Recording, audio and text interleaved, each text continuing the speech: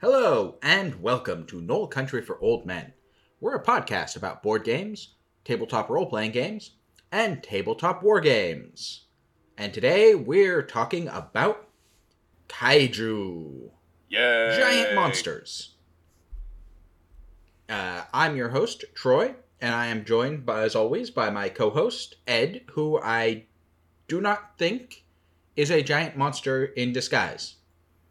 No, but my name's Ed, my pronouns are they and them, and I can only assume that my lips are not syncing up with the dubbed dialogue at the moment. Oh, yeah, that's probably the case. Yep. Our topic today is Kaiju, the giant monsters, most notably from Japanese film and comic books and manga and video games, and they're in a bunch of role-playing and board games as well. Objectively the best genre of science fiction. I will hear no arguments otherwise. I would like to argue, but given that those other genres aren't today's topics, we'll have to go with it. I'll allow it. But of course, before we get into Kaiju, what they are, where they come from, why they're cool, how you can use them in games, what games are involved them, we have a segment on this podcast called The Week in Hobby, where we talk about what we've done the last week in hobby. I'll go first. Mine's fairly short, as my Starfinder game continues to be on hiatus. I did have a Lancer game where the party was falling back towards the airport, having gotten the news that the enemy forces had broken through a beachhead in the city and were starting to overrun positions, and that the military forces were planning to evacuate. And they came across an infantry squad that was attempting to ambush an enemy patrol in the, rainy night. They were considering avoiding the combat until they saw the infantry squad getting absolutely hosed by energy weapons and decided to jump in and help, making them more heroic than the previous adventurers that this group has played. Hooray! Which is a nice touch, I guess. They had a, knockdown fight between them and a couple of assault rifle armed mechs, a couple of energy weapon armed mechs, and a big super heavy armor guy that had a gravity hammer kind of thing going on. Cool. Their anti-material sniper rifle managed to almost one-shot the super heavy guy with the gravity hammer. Mm-hmm. They got real close on that. That being said, the guy with that rifle took a lot of damage when when he just constantly got shot by the energy weapon guys who kind of melted chunks of his mech. Because if they shoot you multiple turns in a row, they start doing burn damage as well as their normal energy damage. Because, well, it's a plasma lance. It's hot. It heats you up. Beyond that, I didn't really do a lot of hobby stuff. I got some more bookshelves, put all my books on them. Now everything is where it should be, which will make it easier to reference various comics and books and other pieces of information. My history books, my mythology books, everything's, out on shelves. Huzzah! Yeah, that's, trying to think of if there was anything else I did. Oh, I did set up a thing. Probably going to be playing some of my one-page RPG this evening. Yeah, see how that works. See if it actually runs okay. I think it should, but I want to get it tested. Nice. And again, if you want to look that up, you can find it at knollcountry.com/games. Our website that I definitely knew existed. Yes. Ed, what was your weekend hobby like? Mostly uneventful. I think I spent most of it just working on BattleTech stuff. I finished another one of the mechs that came in one of those starter sets you got me. Did my best to try and match the box art, which has a the mech is white and has a rising sun on it, which I don't know if the rising sun is kosher in 2023, but I don't know. We'd have to ask somebody from Japan about that, I guess. I mean, in this case, the mech is a House Kurita warrior, and I believe in the context of that box, it is for a gladiator on the planet of Solaris 7. Yeah, because I think he's the main dude from the Warrior trilogy of books. Yeah, I'm not sure about that. I just know that he pilots a Centurion. He's a gladiator on Solaris 7. Did a little bit more work on the catapult, because for some reason that seems to be the one that I want to work the most on, and in trying to spice them up, because right now they just kind of look like bland military vehicles, which bland is how you want your military vehicle to look, because you're less likely to get shot that way. But this is the sci-fi future, so I decided to add cat ears to the catapult in reference to the Kenobian cat girls meme, and catapult seemed like the most appropriate one to give ears to. I mean, it is a cat pult. So, yep. Yeah. So it's got, it's not really nose art, since it's not on the nose, it's more on the head art of painted cat ears. Found a couple of resources for getting like decals and stuff, since I've been trying to paint the Canopus insignia on there, and it's just too small. So, and a lot of the insignias in BattleTech are overly detailed. Yeah, and I've never been like a big fan of water slide decals, since I think I tried doing some back in the day with OG 40K, and they just looked bad. But we live in the future now, where I can go on YouTube and see how people do it professionally, and there's other like tools and additives that you can use to make the water slides look a lot better. They don't look like they've just been taped onto the side of the model. Yeah, I think they've got the actual technology of how they print them is a little better than it used to be. Yep. And I also remember that I still have a bunch of Ukrainian water slide transfers that I got from a charity thing. So I don't know, maybe some of my mechs will become Ukrainian. I like it. I'm sure that'll piss off Putin. He'll be like, "Where is this NATO technology coming from?" And it's like, "Oh, surprise! It's I don't know, the Star League out of nowhere." I didn't know where I was going with that joke. No, Star League fits the UN, NATO fairly well. I mean, there really isn't a direct space Russia equivalent. Yeah, that's true. Since the Capellans, they're more like space People's Republic of China than anything else, even though Russian is one of their official languages. Yeah, they draw a lot more from North Korea / People's Republic of China than they do from Russia, although they do have a lot of their secret police force is drawn heavily from Russian style stuff. Yep, and I'm sure they have plenty of gulag. Yeah, they're like a Cheka analog. I don't remember what the current secret police is called, and I don't care. They have like 5 different ones because Putin They're all secret police. Well, it's the whole thing where if you're a dictator trying to hold on to power, you don't give any one group too much power because they might overthrow you. It's got to spread it around a little bit. Yeah, so you also end up duplicating your security state apparatus and having like 4 different organizations that are all secret police and all report to different people. They're so secret they don't even know about each other. I mean, that would be the double secret police. And I think it pretty much has just all been BattleTech. I also ordered my copy of Total Warfare. So I have both it came with PDF and physical copy, so that's in the mail.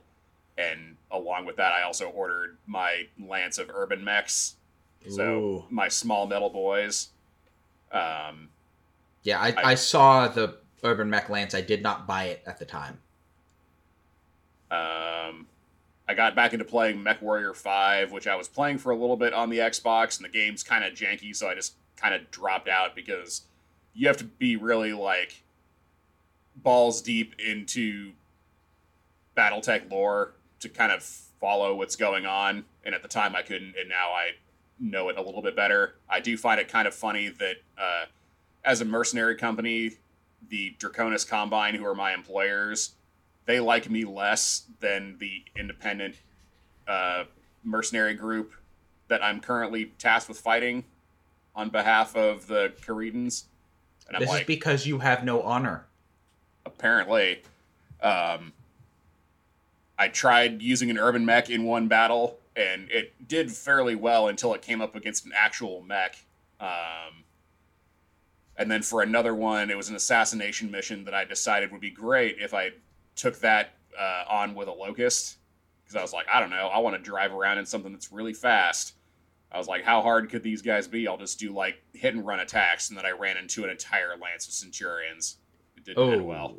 Yeah, I mean, an assassination mission in a Locust would be really cool if your target was not in a mech. Yep. But by virtue of how the MechWarrior games and other games like that work, your target is almost always going to be in a mech. That's one thing I've noticed about the game is they give you, like, all the light mech options, and they're, like, great for, like, scouting and hit-and-run attacks, and it's like, okay, well, that's good for these missions where you have to go in and, like, knock over a bunch of buildings, but inevitably a mech will show up and will ruin your day. So I'm like, why are we even bothering with these non-beefy robots? Because the game wants to say over X number of mechs available to play. And they already have the models because they want to use those as enemy mechs for when you get something big and beefy and get to just blow up a horde of baddies. Yeah, I feel like they should have mechs or whatever. I feel like they should have started off the campaign with, like, the Locust or the Jenner rather than just giving you the Centurion right away, because everything else so far seems like it sucks in comparison. Yeah, that's pretty fair to say. The Centurion is a very standard and very workhorsey inner sphere medium mech, especially during the Succession Wars era. Yep. I do really like the, like, business management sim element of the game, because apparently now that I'm, like, middle-aged, I have to like business management simulations. But in addition to fighting in your mech itself, you also have to manage your mercenary company, which I find is a lot more interesting than it probably should be. One of these days, I'll actually get MechWarrior 3 running on my future computer here and see how it holds up, if it's still as entertaining as I remember it being in, like, middle school, or if it's just as janky and not great to play as a lot of retro games tend to be.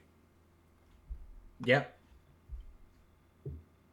Oh, and I also did try the SNES version of the OG MechWarrior, and man, that was a shenanigan. I had no idea what I was doing, but I was impressed for the graphics at the time. So yeah, it's basically been all BattleTech, all up in here. And I know I spent, like, the last 2 weeks going off about 40K, but that's how ADHD works. Something grabs your brain, and then something else grabs it, and then eventually you just come back around full circle. Yay. Yay. But yeah, I don't think I did really much of anything else. Blood Bowl's chipping away at it. Yeah, that's about it. Cool. Alright, so the main topic. Kaiju. Giant mechs monsters. count as kaiju? Mechs are sort of associated with it because oftentimes, people need to fight the kaiju. BattleTech does not, to the best of my knowledge, have any rules for fighting giant monsters. As it is primarily a milsim game. I mean, with how many planets they go to, there are bound to be some kind of alien megafauna somewhere that you could fight with a mech. I'm not aware of any, actually. I mean, there are...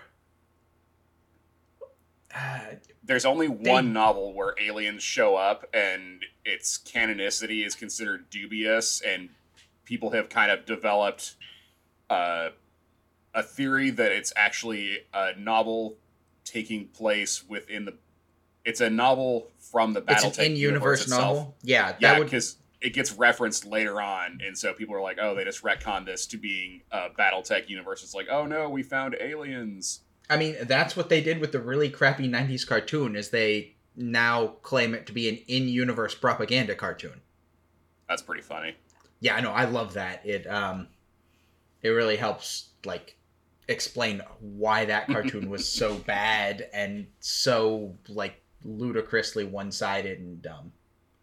That's propaganda for you. Yeah, I mean, also 90s cartoons for you, but... Also true. It does... That cartoon is weird because it makes very detailed game references while simultaneously, like, getting massive plot points wrong about the universe.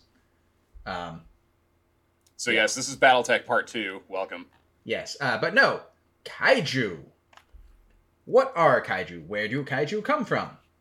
Well, the term is Japanese, as we mentioned. The word derived from... It's basically a compound word. Kai meaning mysterious and unknown, and Ju meaning beast. So Kaiju are mysterious and unknown beasts. Traditionally, it's been large ones, very, very large creatures. As one might know from the, like, poster child Kaiju, Godzilla. Gojira! The term Kaiju was used in marketing for that. For the 1954 Godzilla film, which is kind of its massive success is where that term got popularized. But Japanese folklore is has some giant monsters already, so the Godzilla concept was pulled a little bit from some of them. Some notable ones would be Yamata no Orochi, which was an 8-headed dragon that was killed by one of the, like, mythical first emperors of Japan. Described as a beast with an 8-forked head and 8-forked tail. As it crawled, it extended over a space of 8 hills and 8 valleys. So, yeah, giant monster. The mythical, like, storm god Susanoo kills it by getting it drunk. He brews a bunch of sake. Well, he brews a bunch of sake. He sets up, like, vats of it, each one of which has, like, a gate to it. So when the monster goes, like, sticks its 8 heads through the 8 gates to get to the sake, he, like, shuts the gates, traps the heads, and then cuts them off with a magic sword. Get wrecked, Hercules. That's how you do it. Yeah, no, he's a little more ahead of it. Ahead. Hey. And then, of course, he finds a magic sword, like, in the beast of the... in the belly of the beast. Which is theoretically still owned by the imperial family. One of the national treasures. You're not allowed to look at it. But it's definitely there. Yes. But, yeah. It's fun mythology. There's also a Japanese folklore thing about a giant catfish that is trapped under a rock, and when it thrashes around, it causes earthquakes. Thus sort of linking the giant monsters natural disaster thing. Which is a key element of kaiju, is that they cause or are treated like natural disasters. Again, Godzilla. Just wiping out Tokyo. But in modern times, Godzilla, while the poster child, was not the first kaiju. King Kong was one of the inspirations, honestly. Kaiju. Featuring a giant monster that is brought to a city. The big difference being that King Kong is much smaller in most cases. The newest movies and, like, the King Kong versus Godzilla movies aside, King Kong is usually more of an understandable size. Understandable size for a gigantic ape. I mean, like, King Kong is not immune to bullets. But he is immune to airplanes. No, they kill him with the airplanes. In fact, you might say airplanes are his major weakness. And in the Skull Island movie, Kong Skull Island, the more recent King Kong movie, helicopters proved to be his major weakness. I never saw that one, so I'll take your word for it. Oh, it's pretty fun because it's like Vietnam era King Kong. Viet Cong. Oh. Yes, that joke gets made a lot. And he's also not the bad guy, really, sort of. Yeah. Communism is and the it bad has Samuel guy. L. Jackson, so it's worth checking out if you like monster movies. Now, with that being said, there was also a Japanese film released in 1934 that is kind of considered the first giant monster movie in Japan. It is The Great Buddha Returns. I think that's the right name. It featured a 100-foot statue of Buddha coming to life and like wandering around a city inspecting stuff. Interesting. And occasionally smashing things. And then apparently Buddha goes to heaven and hell and then flies off to Tokyo. You could probably find some pretty good kaiju in Buddhist hell. That place is wild. Yeah, I can't tell you all that much more about the film because it is lost. No! Either due to poor preservation from the studio that made it, which wasn't really a studio because Japan didn't have a film studio system at the time, or, World War II happened and a lot of things got bombed. And I'm just going to take all of the above. Yeah, or a combination of the studio decided to store it in a warehouse that was very flammable somewhere on the outskirts of Tokyo. And then World War II happened, and yeah. Fun fact, a lot of the special effects for the Godzilla and the other Toho movies came from producing propaganda reels for the IJN or the IJA that had little miniaturized depictions of battles that they would show on newsreel updates in the movie theaters. That makes a lot of sense. Because I don't imagine the Japanese military embedded camera crews the way the US and British ones did. No. That does not sound like something the IJN or the IJA would do. They had photographers, but other than that, I don't think they had a whole lot in terms of actual news media, because mass news media for non-propaganda purposes is not a thing that the Empire of Japan did, so... What? Yeah, no, they totally did. They had lots of newspapers. Oh, well, never mind. They had a wild, newspaper and magazine print culture. Absolutely insane. It's very interesting. Their film and TV stuff, their film stuff and radio stuff was a little not as well built out. Like I said, they didn't have that. I don't believe they had a full studio system until after World War II. But they were making their own films. They were doing stuff. By the time the late 1930s rolled around, a lot of that was devoted to propaganda. But yeah, no, they're newspapers. There's a saying that, the people of Japan could figure out that they were losing the war because all their victories started getting closer and closer to the main islands. Whoops. This is where we need to insert a slap sound as you're just slapping down my misinformation. Yeah, I mean, you learn, you live, you learn. You destroy Tokyo with a giant monster. Go Godzilla. So yeah, in 1954, Godzilla. The big one, the big boy. A giant monster comes out of the ocean.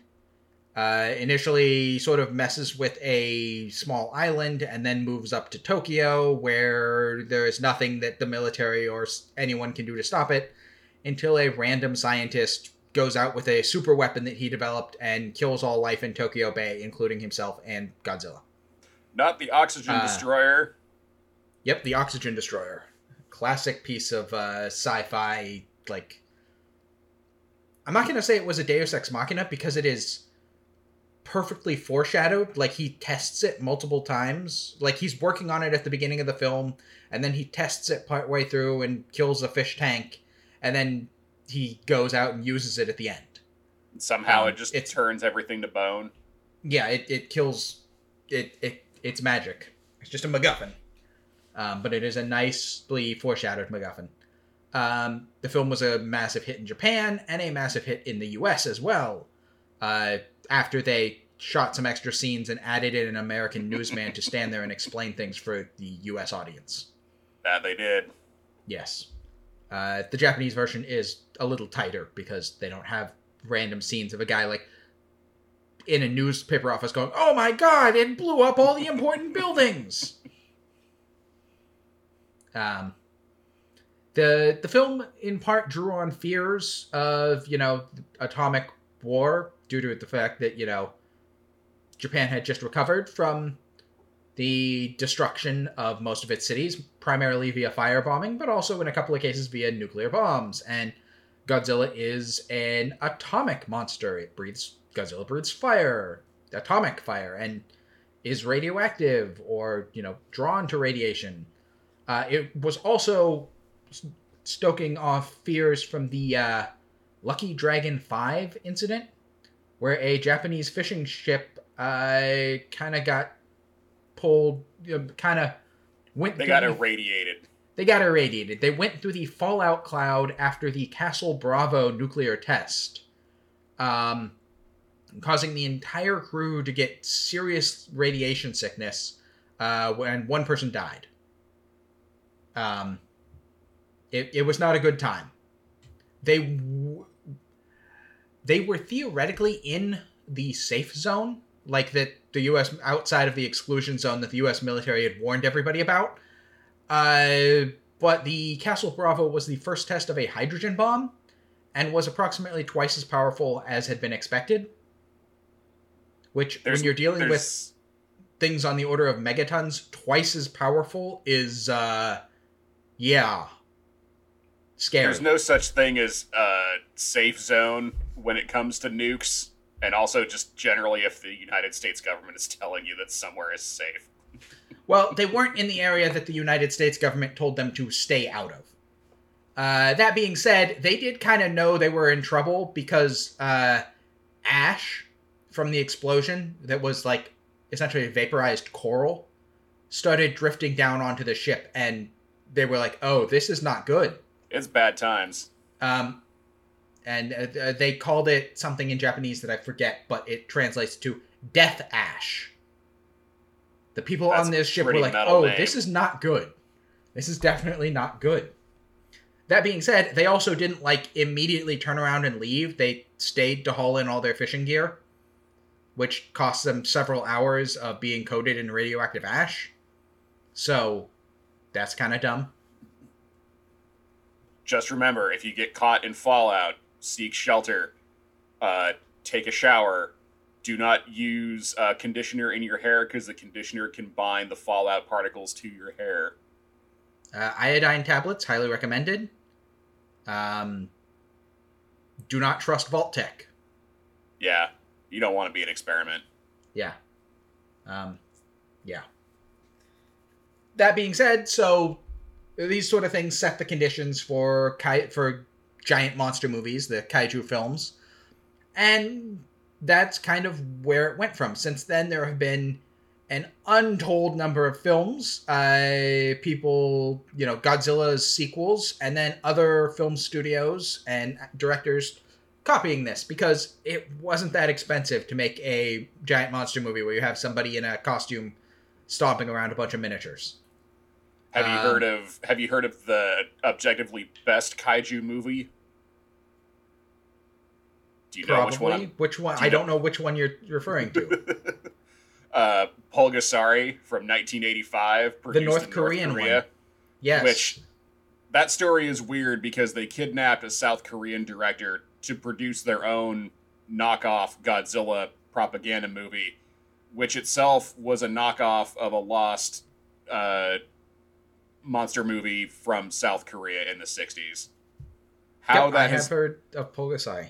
how that whole story has not been made into like its own movie is beyond me right now. I imagine that the film rights to it are a little tied up, given that the Kim Jong-un holds the film rights. No, I mean, given that, the director involved would have been a member of the industry, and also, like, wasn't his wife, who was an actress, kidnapped? Yeah, his wife was also kidnapped. They escaped in a taxi chase in, like, Vienna. Yeah. They managed to slip away from their North Korean handlers. It's a wild story. It's a amazing story, but also, like, I imagine between the two of them being industry people, that means the film rights to it belong to them. Well, I know the director is dead, so I don't know where the rights go after that. I don't know if his wife is still alive. Their estate, presumably. So, yeah, there have been a whole bunch of them. Polgasai obviously being perhaps the weirdest. But other classics, Mothra. Yes. Being a less actively destructive one.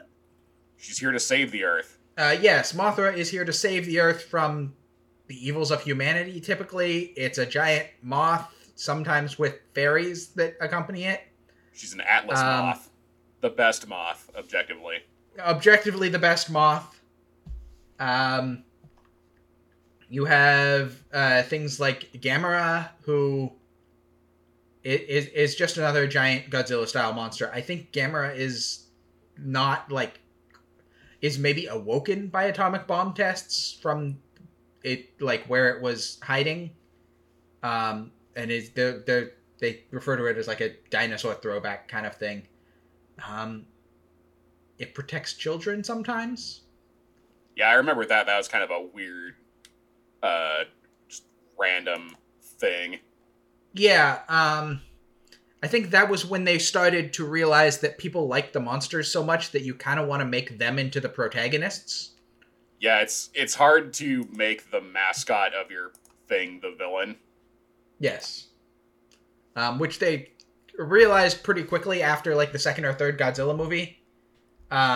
Because obviously they made more. So, having Godzilla come and fight stuff, great. Having Godzilla fight other monsters to protect the Earth and the city of Tokyo while they destroy it, even better. You had all the wacky 60s and 70s one where it's aliens or whatever who the aliens that summon look a monster like from outer space. Yes, the aliens look exactly like humans. They're from Planet X or whatever, or Venus or the moon, and they summon, a weird monster to destroy Godzilla, or they're using a mind control ray to control all the monsters, but Godzilla breaks free and kills them all. That happened a lot. Yep. The 80s saw a number of, like, ecological ones. What was it? Biolante being one of them. Yep. I forget what the ooze monster's name is. I think it's Hedorah. Yeah, Hedorah is a poisonous pollution monster. And obviously there's the Ultraman franchise and, Jet Jaguar, which is the first, like, giant robot fighting giant monsters thing. Mecha Godzilla and the various other, like, Mecha King Ghidorah and Cyborg and Space Godzilla. They just had a lot of monsters.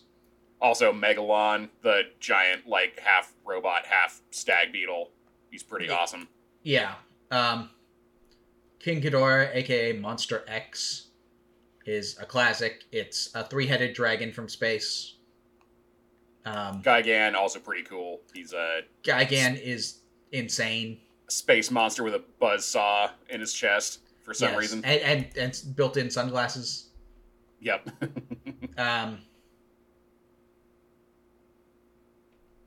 Yeah.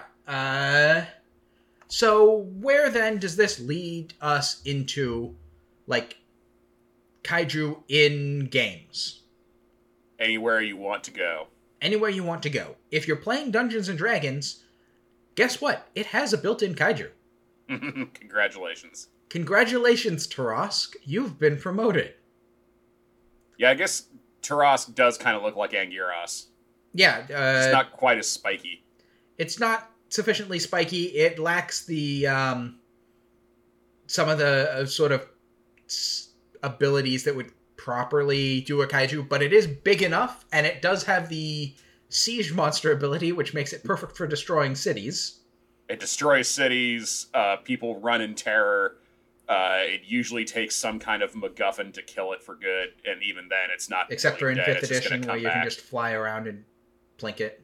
Oh yeah, I forgot about that. Yes, ignore the 5th edition Tarask. The 5th edition Tarask is sad. Sad. The 2nd edition Pathfinder Tarask is much scarier. But yeah, a bigger Tarask, better. The Kraken in D&D also kind of fits the kaiju setup. It is absolutely huge and can wreck everything around it. If you scaled up a purple worm, you could probably also... would be a good kaiju. Yeah, you'd have to scale it up a bit, because it's not quite big enough for proper kaiju-ness. But scaling up a purple worm would give you a pretty solid kaiju. But then again, you don't have to play D&D. What? You can play other games that have giant monsters in them. Kaiju Incorporated, the role-playing game from Evil Hat Productions, is based on the Fate system, so it's pretty rules-light, narrative-focused. You don't fight the giant monsters, though. You work for the company that rebuilds everything after the giant monsters destroy it.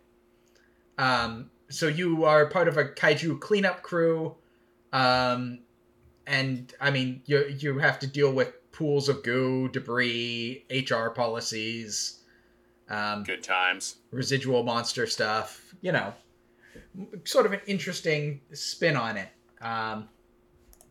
There are a few different varieties of getting in a giant robot and fighting the monsters. Adaptus Evangelion, or whatever that turned into, is one of them. There's a recent one or a Fate-based one called Mecha vs. Kaiju that I believe is just, does what it says on the tin. And a few others. There's a few giant robot RPG systems, basically, and that's what you typically would use for fighting giant monsters. I'm not sure if there's a solid one that lets you play as the giant monsters. I mean, if there isn't, that's a glaring weak spot. That's certainly something that seems like it would be worth looking into. There is an upcoming one that I'm very interested in called Hyper Weapon by Rookie Jet Studio, who's an indie publisher. They mostly do kind of rules-light, narrative-based things. Have done a few successful Kickstarters recently where you defend towns and cities from kaiju, and you use Nerf guns as part of the nice mechanics. You set target boards in the play area, and then hitting different targets is matches your accuracy checks. I like it. So yeah, you actually have to do a thing instead of just rolling dice. I think that sounds really interesting. Unfortunately, you probably can't play that over Roll20. No, that would be difficult. Yeah. I mean, unless you each had your own target set up and then you were playing with the video cameras so that you could visually verify that yes, they did in fact hit the target. Yeah. It seems like it would be fun for a sort of light-hearted, just plink-it targets kind of game, though. Or even better, you go out into the woods, you get your AR-15, and you shoot at real targets while you're playing. I think the Ear Pro would make that more difficult. That's true. Just saying. There's a reason That's why you gotta be really loud. Yeah. There are also plenty of board games featuring kaiju. That there are. I would say the best one, the just best one, hands down, Used to be called Rampage until they got a cease and desist from the video game company called Rampage. And is now called Terror in Meeple City. I still haven't played that one, but I want to. I have played it several times. It's very good. You're the giant monster, and your goal is to fight the other giant monsters and eat as many people and destroy as many buildings as you can. And I mean, honestly, Terror in Meeple City is a better name. I don't know. I think it is. I don't know that it is. Rampage was... I think Meeple City is kind of weird term. Well, it's a city full of meeples. Yes, but most non-board game people don't know what a meeple is. Then this is their opportunity to learn. Yes, I suppose so. There's also King of Tokyo, which is about giant monsters fighting over who gets to destroy Tokyo. And then we have... what were some of the others? Oh, there's a expansion for Munchkin Apocalypse, which is the Munchkin card game set in post-apocalypse stuff that adds Kaiju. There is a game called Maximum Apocalypse that has a Kaiju expansion. Again, post-apocalypse, but with Kaiju. Could you technically call Arkham Horror a Kaiju game? There is some arguments to be made that Cthulhu is a Kaiju. He comes from the ocean. The problem, of course, is that you don't really fight Cthulhu most of the time, unless you happen to be a Swedish man driving a ship. In which case, it's one hit, one kill, and he goes back to sleep. Sleepy time. So it's hard to treat Godzilla properly as a kaiju. That being said, there are a lot of kaiju in other things that kind of use Lovecraftian Cthulhu as their inspiration. Including in Monster Apocalypse, which is one of the miniature games that is kaiju themed. Yep. Monster Apocalypse is a 2-player sort of arena fight miniature / board game. It uses a board rather than a map, and you move on squares. So again, kind of It's a monster rumble. Yeah, where you just have a big throwdown between a couple of monsters, and they're like support squad of little monsters who do various things to gain power-ups for the big monster. I've never gotten into it. The mechanics just never spoke to me. And while the models are okay, they're also quite expensive. Although you don't need a lot of them I just haven't put them together yet. Yeah. Yeah, because you really only need one monster and one set of support characters. And there's usually, depending on if it's one of the factions that has a lot of support from the manufacturer, you'll get more or less. The 2 factions that I have, one is Green Fury, which is the 50-foot woman and her hippie friends. And that's basically all there is to that faction. And then the other one is a swarm of insects where there's one support group of giant flies, and you can either play as a giant beetle or a giant hornet, and that's it. So depending on who you pick for that game, your variety is kind of limited, but at least then you know you don't need an entire closet full of miniatures. Yeah. There is also a Pacific Rim miniatures game. Didn't know that. Yeah, it was not well supported and did not gain substantial popularity. The website for it is still up, but as of last year, they stopped producing models and just put the STLs up on My Mini Factory for people to buy and print themselves. That's cool. You hear that, GW? Yeah, they weren't making money on the game, so they decided to do this instead. GW's got enough money already. I would agree, but they don't feel that way, obviously. And even then, the miniature line is pretty small. And they are kind of overcharging for STLs, I would say. But, it's an option if you wanted to get some good-looking miniatures for giant robots or giant monsters.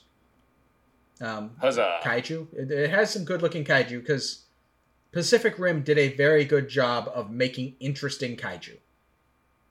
I refer, obviously, to the first movie and not the second movie. There is no second movie. Wait, there was a second movie? Yes. There is no second movie.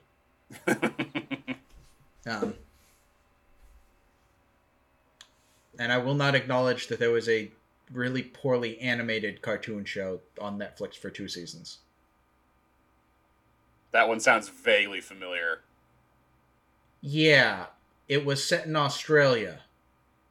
I mean, what is Australia if not the land of kaiju originally?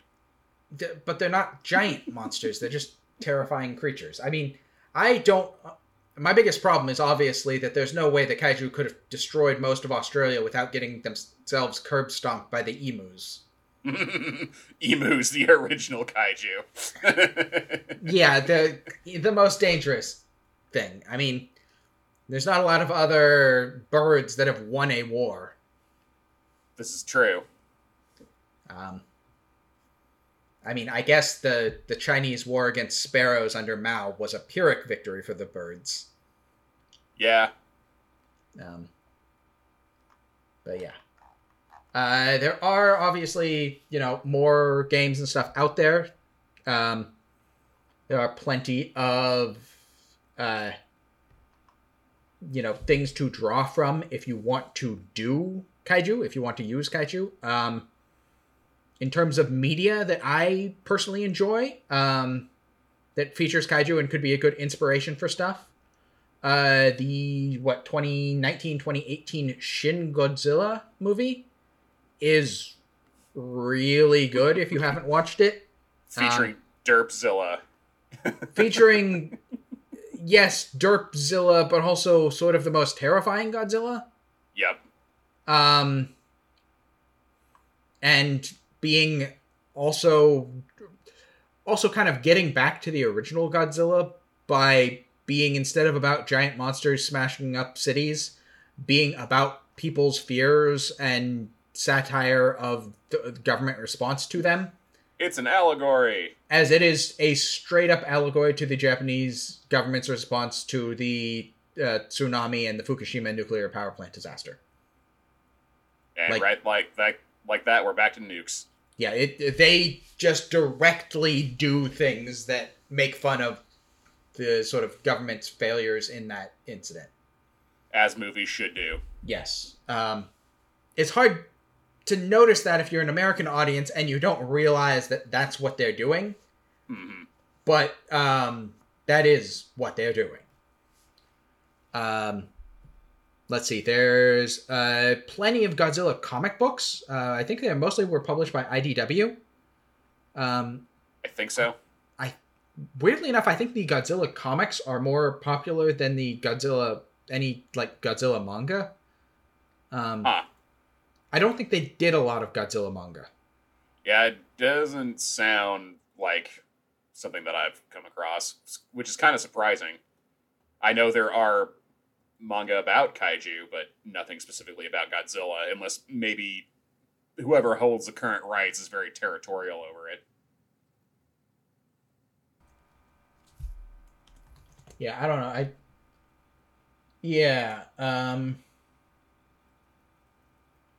I mean, okay, they made a lot of old ones, but since a lot of them seem to basically just be, for the manga, a lot of them seem to be kind of just a summary of what the film was. Boo. Get some creativity. They're just film adaptations for the most part, it seems like. And they haven't made a lot of those since 2000. There's just a handful since then. And again, some of those are adaptations of the TV or film shows as well. I remember they had a TV show based on the American Godzilla for a while. Yeah, what the fans call Zilla, because he's not a god. He's clearly not cool enough for that. Just a lizard. Just a giant lizard. That movie was very disappointing. The cartoon show was actually fairly good, because it focused on the son of that one, and the new one could breathe fire, and had actual Godzilla abilities and shit. So it was just it was a much cooler version of the monster. It is worth noting that in one of the Japanese Godzilla movies that came out after the terrible American one, the terrible American Godzilla shows up and is immediately dispatched by Japanese Godzilla. Isn't that like Godzilla 2000? I don't think it was 2000. I think it was one that came out just after that. Oh, they did like a new Destroy All Monsters. Yeah, that's movie. the one. I think that was it, where he's like fighting all the other big monsters. Yeah, and he immediately dispatches the American Zilla. Owned. Yeah. I would recommend Godzilla: The Half-Century War, from IDW Publishing, written and illustrated by James Stoke. It's really a solid one, and clearly loves the monsters. Yeah. And it's just sort of an alt history where it follows one guy who was there in the 1950s original Godzilla for 50 years as he fights monsters unsuccessfully. Some kaiju PTSD. Yeah, kind of. Oh yeah, they recently announced a new Godzilla film called Godzilla -1. I think it's supposed to be set in like the 40s. Huh. Yeah, I don't quite know how you do that one. I mean, I think the concept is it's set like before or during World War II, and so it's going to be. Well, I mean, they kind of already did that with Godzilla versus King Ghidorah, because Godzilla originally was a T-Rex that was living on an island that the IJA had captured, and the T-Rex like saved the soldiers from an American military attack in kind of a weird scene that's very sympathetic to the Japanese Empire. Oh, okay. So it looks like it's actually set like closer to the end of World War II. Because the description for it is after the war, Japan had been reduced to zero. Godzilla appears and plunges the country into a negative state. No! Godzilla, why are you doing this to us? So I would guess it's set in like 1946 through 48, kind of when Japan is... That makes sense. Because the trailer shows Japan like bombed out. Been betrayed by Godzilla. Once again. It will be the first Godzilla movie to primarily be set before 1954. In Godzilla vs. King Ghidorah, they time traveled to 1944. Oh, is it picking up with that weird plot line? I don't think so. Oh. Obviously, it's not coming out until December in the United States, so we'll find out then. The version of Godzilla in it looks very cool. I do have to say. He's a big, chunky, spiky lad. Yeah. Like extra spiky back stuff. We like some spikes. Yeah, he's very scary. Scary Zilla. Yeah. Let's see, what else? Literature. There have been some books that are, kaiju related. I think the best, most recent, most relevant one would be The Kaiju Preservation Society by John Scalzi, which has currently been nominated for the Hugo Award. Huzzah! It's interesting. I read it. It's about basically people discover a way to get to an alternate universe that has giant kaiju in it. And Might so as well preserve them. Well, studying and protecting them is kind of the job of the organization that the main character works for, that goes to this other world and has to deal with how absolutely terrifying it is to have giant monsters roaming around, and also sort of what biological processes are necessary to have giant monsters. We stand. Turns out they're all biological nuclear reactors. So, yeah, don't make them angry, because when they fight each other, or like if one dies, it will go critical and explode. No. Or meltdown or whatever. Monster meltdown. Yeah, which also, if they get too stressed out, they have to dump heat in the form of a giant beam of plasma. So yeah, they get to shoot laser. They get to breathe fire and all that. Your monsters need more heat sinks. I mean, they're biological. They can only heat sink to a certain extent. It's interesting in how in-depth it goes into like creating a believable kaiju biology. Kaijuology. And also that the monsters are not something that could exist on Earth. If you brought them to Earth, they would die. And probably just best to leave them where they're at. Yes, that's nature intended. That is kind of one of the points of the book. Also, capitalism bad, but capitalism always bad. Yes. What else? Trying to think if there's any other. I guess you might consider some of the giant monsters available to factions in various war games as being kaiju, although I don't think any of them really fit the unstoppable natural disaster class of monster. Nothing that I can really think of.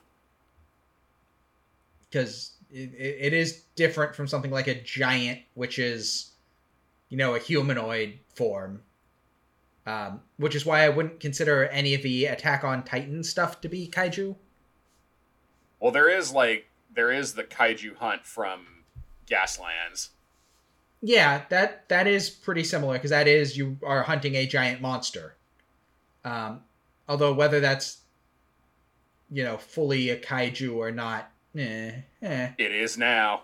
I guess so. I mean, as soon as I find a good Godzilla model. Fair enough, yes. But you also can fight Truckosaurus in Gaslands, so... Truckosaurus counts as a kaiju. I mean, yeah, Truckosaurus counts as is in the same vein as Mechagodzilla. Yeah. Truckosaurus goes on a rampage. Truckosaurus visits Monster Island. All comic books have plenty of kaiju, beyond just the ones that are based on Godzilla and stuff. Fing Fang Foom from Marvel is a kaiju. I mean, he's a giant dragon, but he also acts more like a kaiju. A lot of times. Kaiju Except are for all around us. Weird bit where during Armor Wars 2, where he was part of a race of dragons that was going to invade Earth because they were space aliens. Marvel, quit being weird. Yeah, Marvel sometimes gets weird with it. Especially before Iron Man got popular. Does Killer Croc count as a kaiju? No, he's not a giant monster. He's just a guy with a skin condition who threw a rock at Batman once. What about King Shark? No, not a giant monster. Starro at the end of The Suicide Squad, yeah, the one directed by James Gunn that was actually good, is a kaiju. In fact, I think they say explicitly in that film, we got a freaking kaiju up in this bitch. So, that one counts. You need a giant monster that is wrecking shit and requires a concerted effort to actually fight. The Hulk is not a kaiju, although he can wreck cities. Hulk smash. He's just not big enough. I guess maybe like the Chaos Avatars in 40K could be considered like kaiju. Except they are literal demons. Yeah. So they don't count. Demons are not kaiju. Sorry. Yeah. Sorry to break it for you. Much like giants are not kaiju, demons are not kaiju, because, again, both things have other mythologies and other sources that they're drawn from. But what about the 50-foot woman? Radiation made her big. Yes, she's on the edge. She's an edge case, as she's often presented as being, in the same vein as kaiju, mostly, I think, due to the timing of those films. But she is more along the lines of a traditional giant. So yeah, that would kind of be my thought there. I can't think of any others off the top of my head to nitpick at.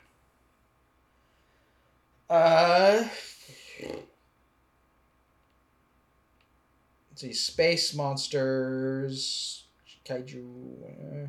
Dragons? Are dragons kaiju? Dragons are an edge case. I feel like because you can talk to dragons, the answer is no. Oh wait, here's one. Sandworm.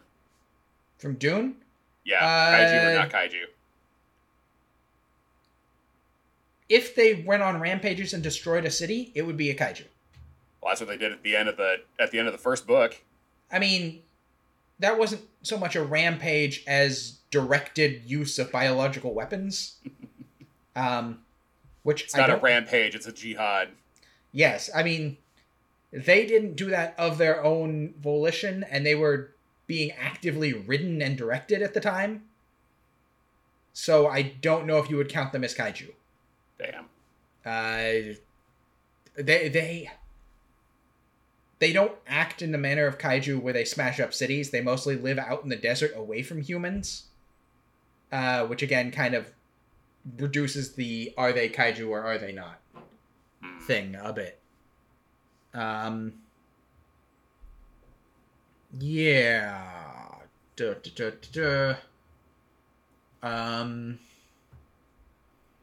Other famous kaiju or giant monsters. Oh, actually, here's a question. Evangelion. Definitely Are the kaiju. angels kaiju? Yes. Yes? Yes.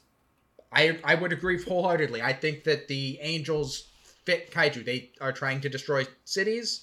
I mean, technically they just don't care about cities, but many of the art stylistic and sort of choices made treat them like kaiju. How you have to fight them with giant robots or stop them with nukes, and the mass military attacks on them are very much drawn from the Godzilla military forces fighting giant monster. They're just weird kaiju because, some of them are giant cubes. Or orbital biblically things. Accurate kaiju. Yes, they are biblically accurate kaiju. That is Evangelion. Get in the robot, Shinji. Get in the Mechagodzilla, Shinji. Yeah, I guess that's another one that we can mark off. Anything else? I'm looking around here. I don't see anything in particular. Yeah, there's a ongoing manga series right now called Kaiju number 8, Kaiju number 9. I'm aware of that one, but I haven't read it. I have. It's pretty good. I will say that the title character is not a giant monster. He's a normal dude who gets the ability to turn into a more slightly larger than normal human monster, but there are giant monsters in it. So I would give it say it's good. Reading the description, I was like, oh, so it's Chainsaw Man, but kaiju. Yes. Yes, with good art, but not as deep. Just anything. It's not nearly as deep. It is more of the stereotypical. What is the what's that term for like battle manga where you just have a series of fights? I don't know off the top of my head. It's not seinen. It might be seinen.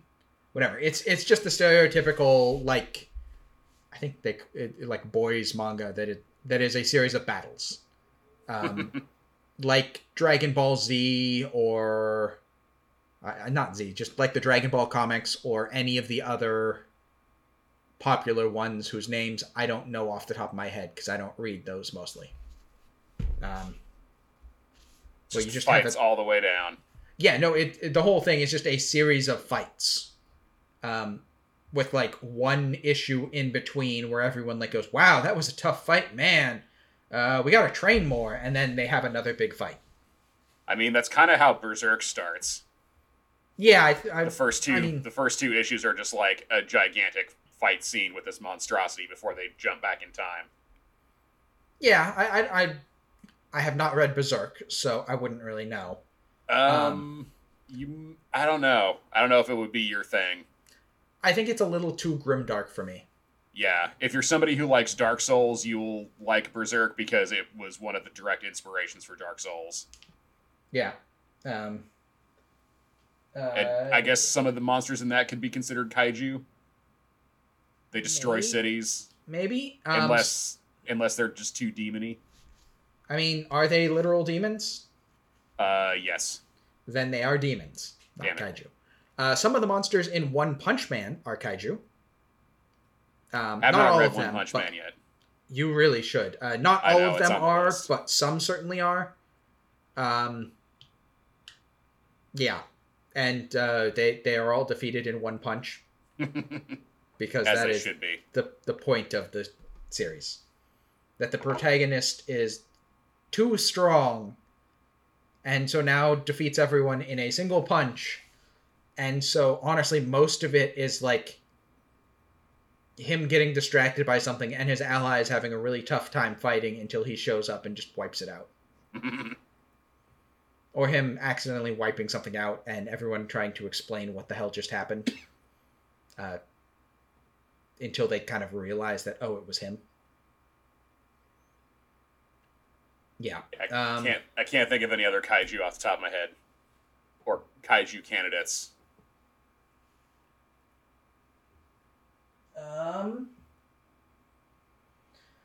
Yeah, I mean, again, Dungeons and Dragons, the Tarask is a solid start for a kaiju. I would, again, make it a little bigger and maybe give it some cool abilities, like the ability to hurl giant chunks of rubble at people. Fireballs. That will, let you knock people out of the sky if they choose to fly around and be dipshits about fighting it. Or, I mean, I think giving it an atomic breath weapon would be cool, but also that makes it too much like a dragon. Yeah, I guess that's true. Dragons do have fireball type things. Dragon breath weapons kind of makes it less distinct. I would say bigger, more regeneration, and ability to like hurl stuff at people. I mean, bigger, if you do better, give it a faster, breath weapon, stronger. Make sure you give it the ability to fly by pointing its breath weapon down and just like using that to lift off. Proper Godzilla style. If you have to fight the kaiju in D&D, also make it so that it's not just run up to its toes and like stab it a bit. Make the players have to, I don't know, get in giant war machines that are built off of them or use crazy stuff to make it interesting and dynamic. I mean, D&D mecha, that could be cool. I mean, the most interesting way to do that would to be have the mechs just make the characters gigantic, essentially. And then play it like a normal D&D thing. Like, just everything has been scaled up. Mm-hmm. So everything, all the rules and all the effects are exactly the same, but now each square is like 50 feet by 50 feet instead of 5 feet by 5 feet. Sounds like it'd be quite humorous. Yeah. You could also do the reverse and scale it down so that each square is like 5 inches by 5 inches and everyone's been shrunk. If you wanted to have fun with it. Sounds like a good time. Yeah, so that is Kaiju. Yeah. Giant monsters that are explicitly not demons or giants. But they should be. What? No. They are distinct from that. Traditionally, they have a bunch of different types. So, giant monsters, not demons, not giants. Use them in your games, or get a game that uses them. Yep, it's a good idea. So we have a segment on this podcast called Board Game Corner, where one of us talks about a board game.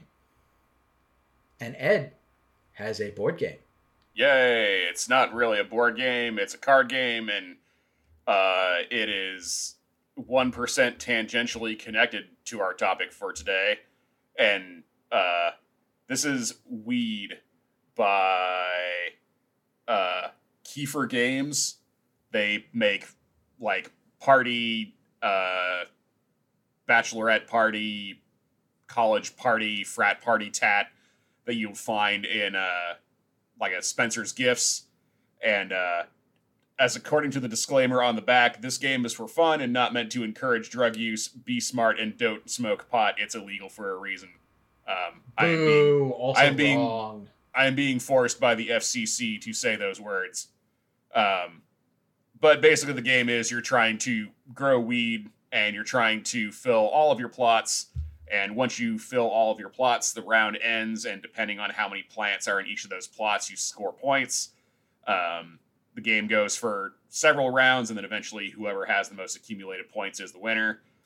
You got your little weed plants. You got hippies who can come by and remove the cards. You can plant dandelions in the plots of the other players, so they can't play anything in there, and dandelions are just a 0.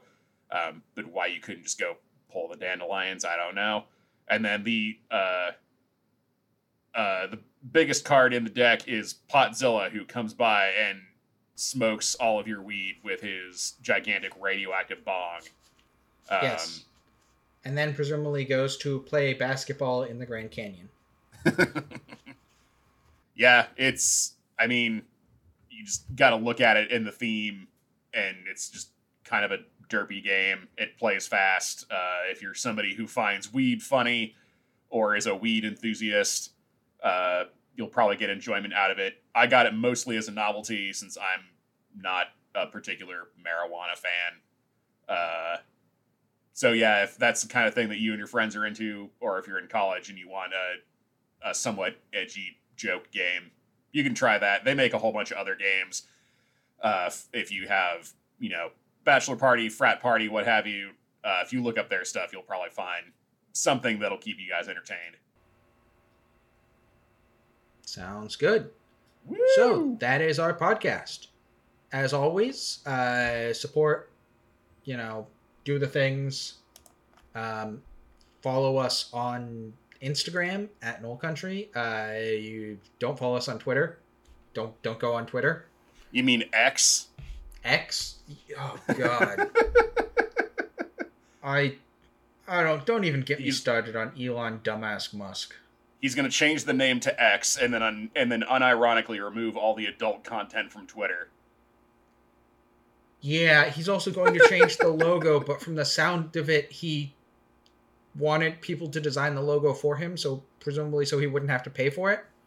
I mean, it's drawing an X. The dude wouldn't have to pay any money for it anyway. He could just scribble it on a napkin and there's some sycophant. He'll be like, it's great. Yeah, but if he wanted that turned into an actual logo that could be used for stuff, he would need to pay a graphic designer, but he doesn't want to. He wants people to send him their logo proposals, which he will then use and not pay you. Twitter doesn't have employees or programmers.